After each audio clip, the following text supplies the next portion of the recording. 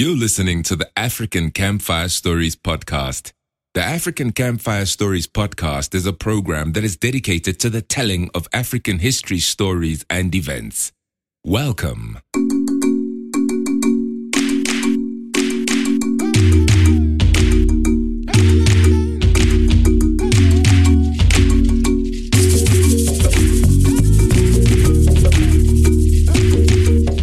To bring African history stories to you, we have to wade through a lot of facts, dates, names of people, and names of places.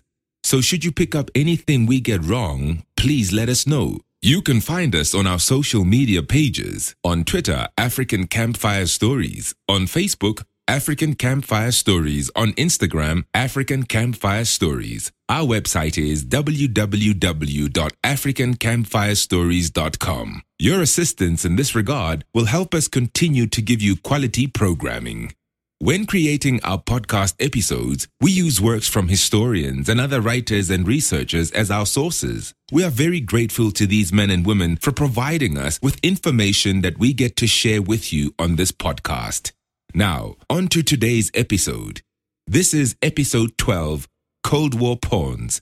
Enter Lumumba. Last time on Cold War Pawns, that is on episode 11, we looked at the summarized version of the history of foreign intervention in the Democratic Republic of the Congo. We looked at two key periods of foreign intervention in the DRC. Firstly, the intervention in the late 1800s by King Leopold II of the Belgians. Secondly, the intervention of the government of Belgium itself starting from 1908. Towards the end of episode 11, we saw that the African natives of the Belgian Congo, which was the name of the DRC at that point in history, were getting restless. Significant resistance by the Africans against colonization was starting to show. We also showed that the USA, which was the leader of the capitalist side in the Cold War, had already been involved in the DRC during the Second World War and beyond, mainly as a customer of the DRC's mineral resources. So, what about the USA's opponent in the Cold War, the Union of Soviet Socialist Republics? When did the USSR start getting involved in the DRC? And why did the USSR and the USA have a contest over the DRC? Before we answer these questions, we need to take a brief detour and do a recollection of the material we've covered so far on the Cold War Pawns series. It's been a while now in this series since we've spoken about the primary reason of why we did this series in the first place, the Cold War. In episode 2 and 3, we introduced the concept of the Cold War. Back in those episodes, we stated that the Cold War was a contest of wills between the USA and the USSR. This conflict was called the Cold War because it never spilled into actual fighting between these two countries. But don't let that fool you into thinking that the Cold War was a bloodless affair. Cold War-related conflicts did result in the shedding of blood in many countries around the world, including some African countries. Our previous episodes are chock full of examples of bloodletting during the Cold War, including countries such as Czechoslovakia, Hungary, Greece, Vietnam, etc. Episode 7, 8, and 9 cover the dangerous Cold War situations in China, Korea, Cuba, and Iran.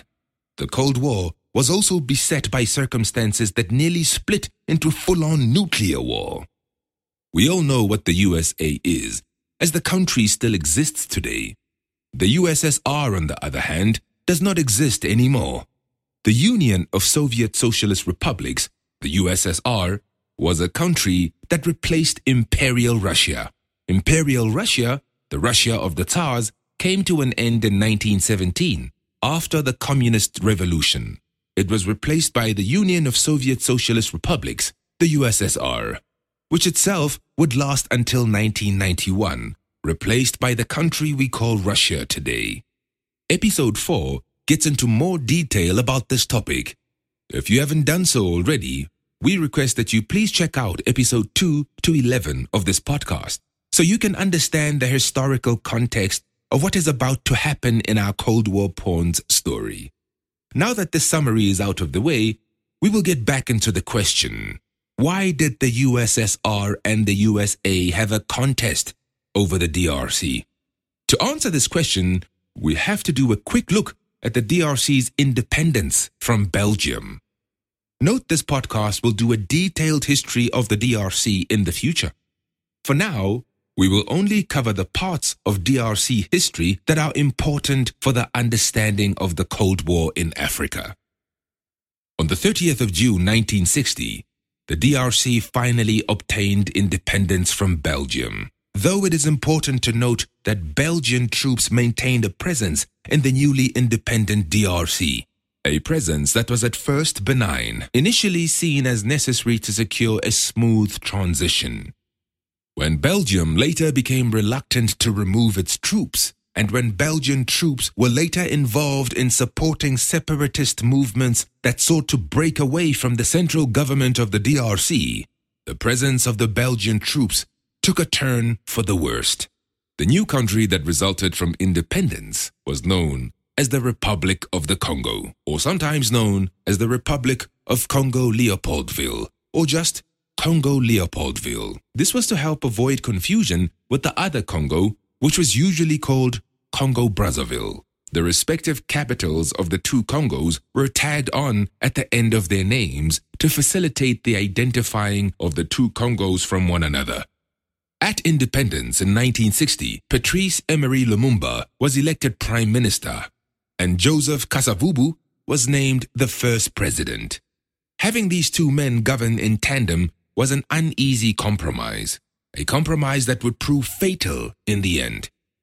The trouble was that after independence, the DRC politicians had an extended and very fraught process of forming a government, a process which never had the support of everyone involved. Lumumba, representing the Mouvement National Congolais, the MNC political party, won the elections. But reaching cross-party agreement on who should be in government and how the country should be governed became close to impossible. This bickering amongst the DRC political parties and the agreements that came out of it would result in serious political and ethnical troubles. And those troubles will not be far in coming. Kasavubu's Alliance des Bakongo, the Abako political party, won a significant vote in parliament. But Abaku did not attain an outright majority that could clearly decide the matter of who should govern. Therefore, it was decided that, as a compromise, Lumumba should become prime minister. This compromise was reached when it became clear that many of the political players involved were not going to agree to be party to any solution that did not include Lumumba amongst the top of the political pile. The Belgian and the Congolese press, and even international opinion, expressed support for the compromise. Belgium hoped that Kasavubu would keep Lumumba in check, as Belgium perceived Lumumba to have an extremist, that is, communist outlook. Some Belgian politicians felt that Lumumba hated Belgium and white people in general, and perhaps more worrying in the light of the brewing Cold War, they also regarded Lumumba to be a communist. Maybe recognizing that he had a communist image among the Western governments, on the 23rd of June 1960, Lumumba gave a speech on which, amongst other things, he openly declared that his government would pursue a neutral foreign policy. In the international affairs of the Cold War era, such talk by leading politicians was understood by everyone to mean that you were not going to show undue favor or bias towards either the USA or the USSR. That means that you are not going to take sides in the Cold War. These statements were usually not believed by the USA or the USSR. Not long after the election, a crisis known to history as the Congo Crisis erupted. Two provinces of the newly minted country, the provinces of Katanga and South Kasai, rebelled against the authority of the central government. The case of Katanga province was extreme. On the 11th of July 1960, Moïse Tshombe, the leader of the Confédération des Associations Tribales du Katanga, or CONACAT in short, proclaimed independence from the Republic of Congo-Leopoldville. In South Kasai, the leader Albert Kalonji, who was part of the faction of the Mouvement National Congolais Kalonji, or MNC-K, before independence, took advantage of the tribalistic divisions between the Baluba, his own ethnic group, and the Bena Lulua ethnic group. As this so-called Congo crisis will show, this is the first time on this podcast whereupon we will come across the real significance of the severe ethnic challenges that would be faced by the newly independent African countries. We can guarantee you that it is not the last time.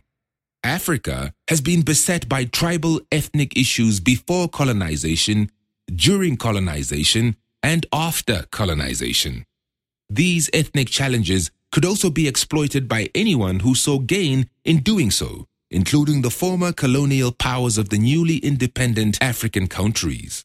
These former colonial powers would side with the USA or the USSR in the Cold War, but mostly with the USA, making the conflicts that were about to begin in some parts of Africa even more explosive and poisonous. For example, the attempted split from the main country by the province of Katanga was aided by a Belgian mining corporation and a cabal of military advisors from the Belgian military. The rebellious military force that was raised by Moise Tshombe was trained by the country of Belgium. In South Kasai, Kalonji's MNC-K wanted to create a Baluba-based separate country.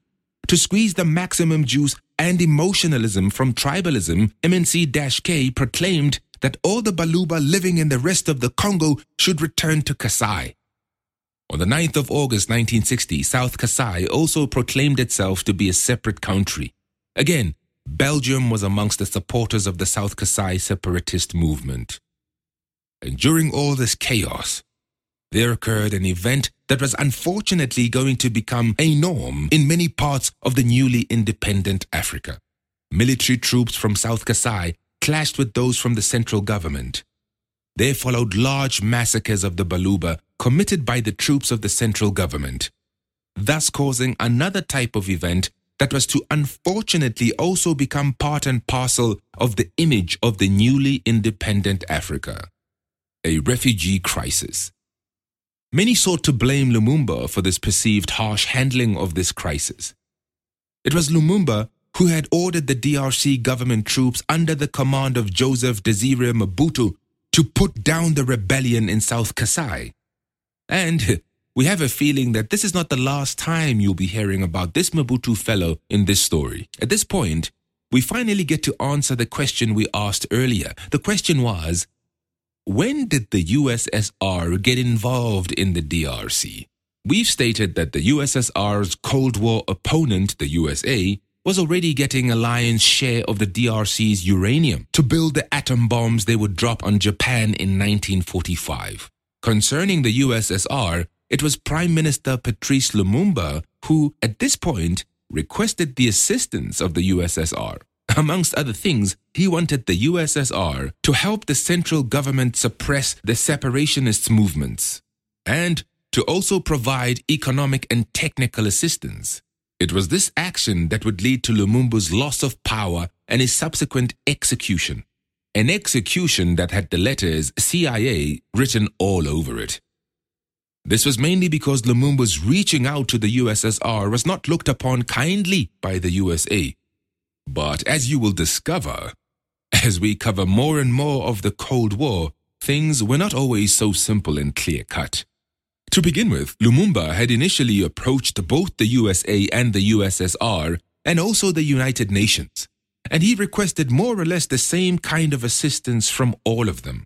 After all, it was no secret that the DRC was seeking international help. On his way to and fro New York to talk to the United Nations, Lumumba had traveled to other African states. He had also traveled to London, and he had also approached senior U.S. government officials, including the U.S. Secretary of State, about assistance for his nation. He had even made approaches to the Canadian government. The hate against Lumumba for his eventual courting of the USSR for help is even more confusing if you consider the fact that after Lumumba made his initial request to the USA, the USSR, and the UN, he had also made it clear that he no longer needed the USSR's help. This is because he had made a deal with an American investment group and they had promised to help. so it did not seem that the USSR would be needed any longer. Plus, the canny Lumumba must have counted on the fact that the very business-oriented USA would offer help after the American business investors had pledged their help. Where business goes, the USA goes. So it's not a far-fetched expectation to think that if US businesses endorse you, the US government will also follow suit. But the USA and Canada both refused to offer help, claiming that they would only offer help through the United Nations. Remember that all of this is happening in double quick time. The DRC had just received independence. Tribal groups were breaking away from the country in all directions. Mass killings, rampant rapes, and destructive plundering was happening at a quick rate. The economy of the country was in tatters. The Belgian army, which was in the DRC to keep order, was colluding with people who wanted to break certain provinces away from the DRC. Other African countries and their leaders were doing more talking than providing actual help. These other African countries were also putting pressure on the DRC, doing the bidding of the Americans and the USSR, asking the DRC to choose one side over the other. The Americans, Canadians, and even the English were taking their sweet time with the talks. In the USA, the slow response to the DRC's cries for help was also because the US establishment thought that Lumumba was a communist. It didn't help that Lumumba had a bad reputation in his own country and internationally. The Belgians were feeding the Americans negative information about Lumumba, but Lumumba did not have time. His country was in an extreme state of instability. The United Nations itself, it now seems, was not sure what to do. Either that, or they were not taking the issues of the DRC seriously enough. One of the discussion points that Lumumba raised with the UN was a forceful request to have Belgian troops removed from the DRC.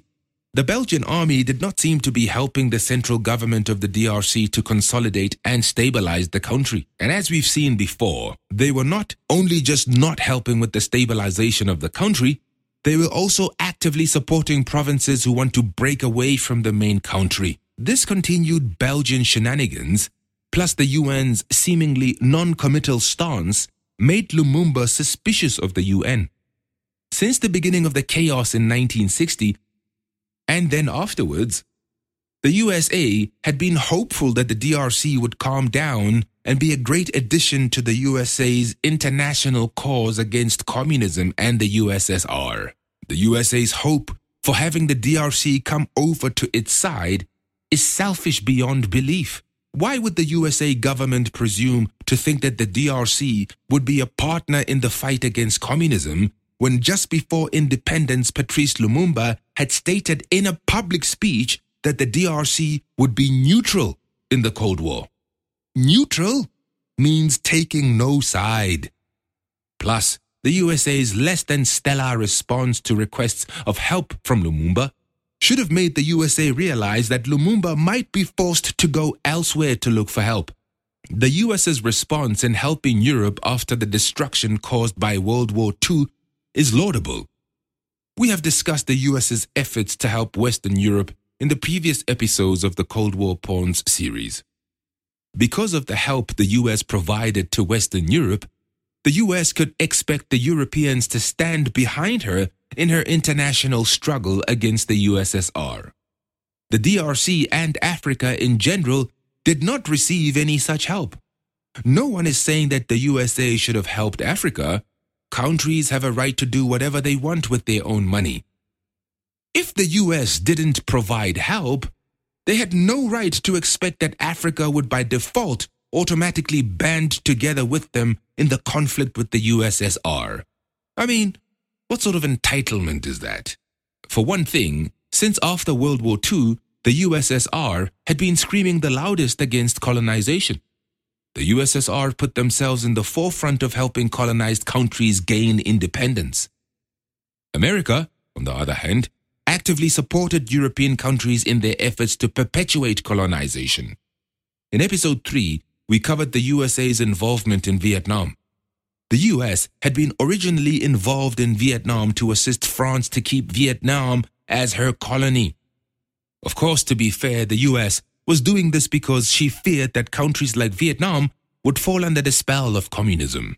But regardless, for the colonized people of Africa, the US's shenanigans in countries like Vietnam did nothing to endear her to Africans. In any case, back to the DRC. The DRC was running out of time, and countries that could help, including other independent African countries, it must be said, seemed to be taking their time in offering their help. We've now come towards the end of today's episode, and just to give you some idea where things will go in the DRC, we would like to leave you with this one last story. In 1963, General Joseph Désiré Mobutu, who was at this time the commander of the army of the DRC, would visit USA President John F. Kennedy in Washington.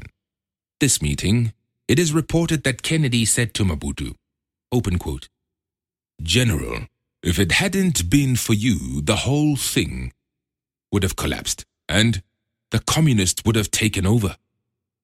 Close quotes.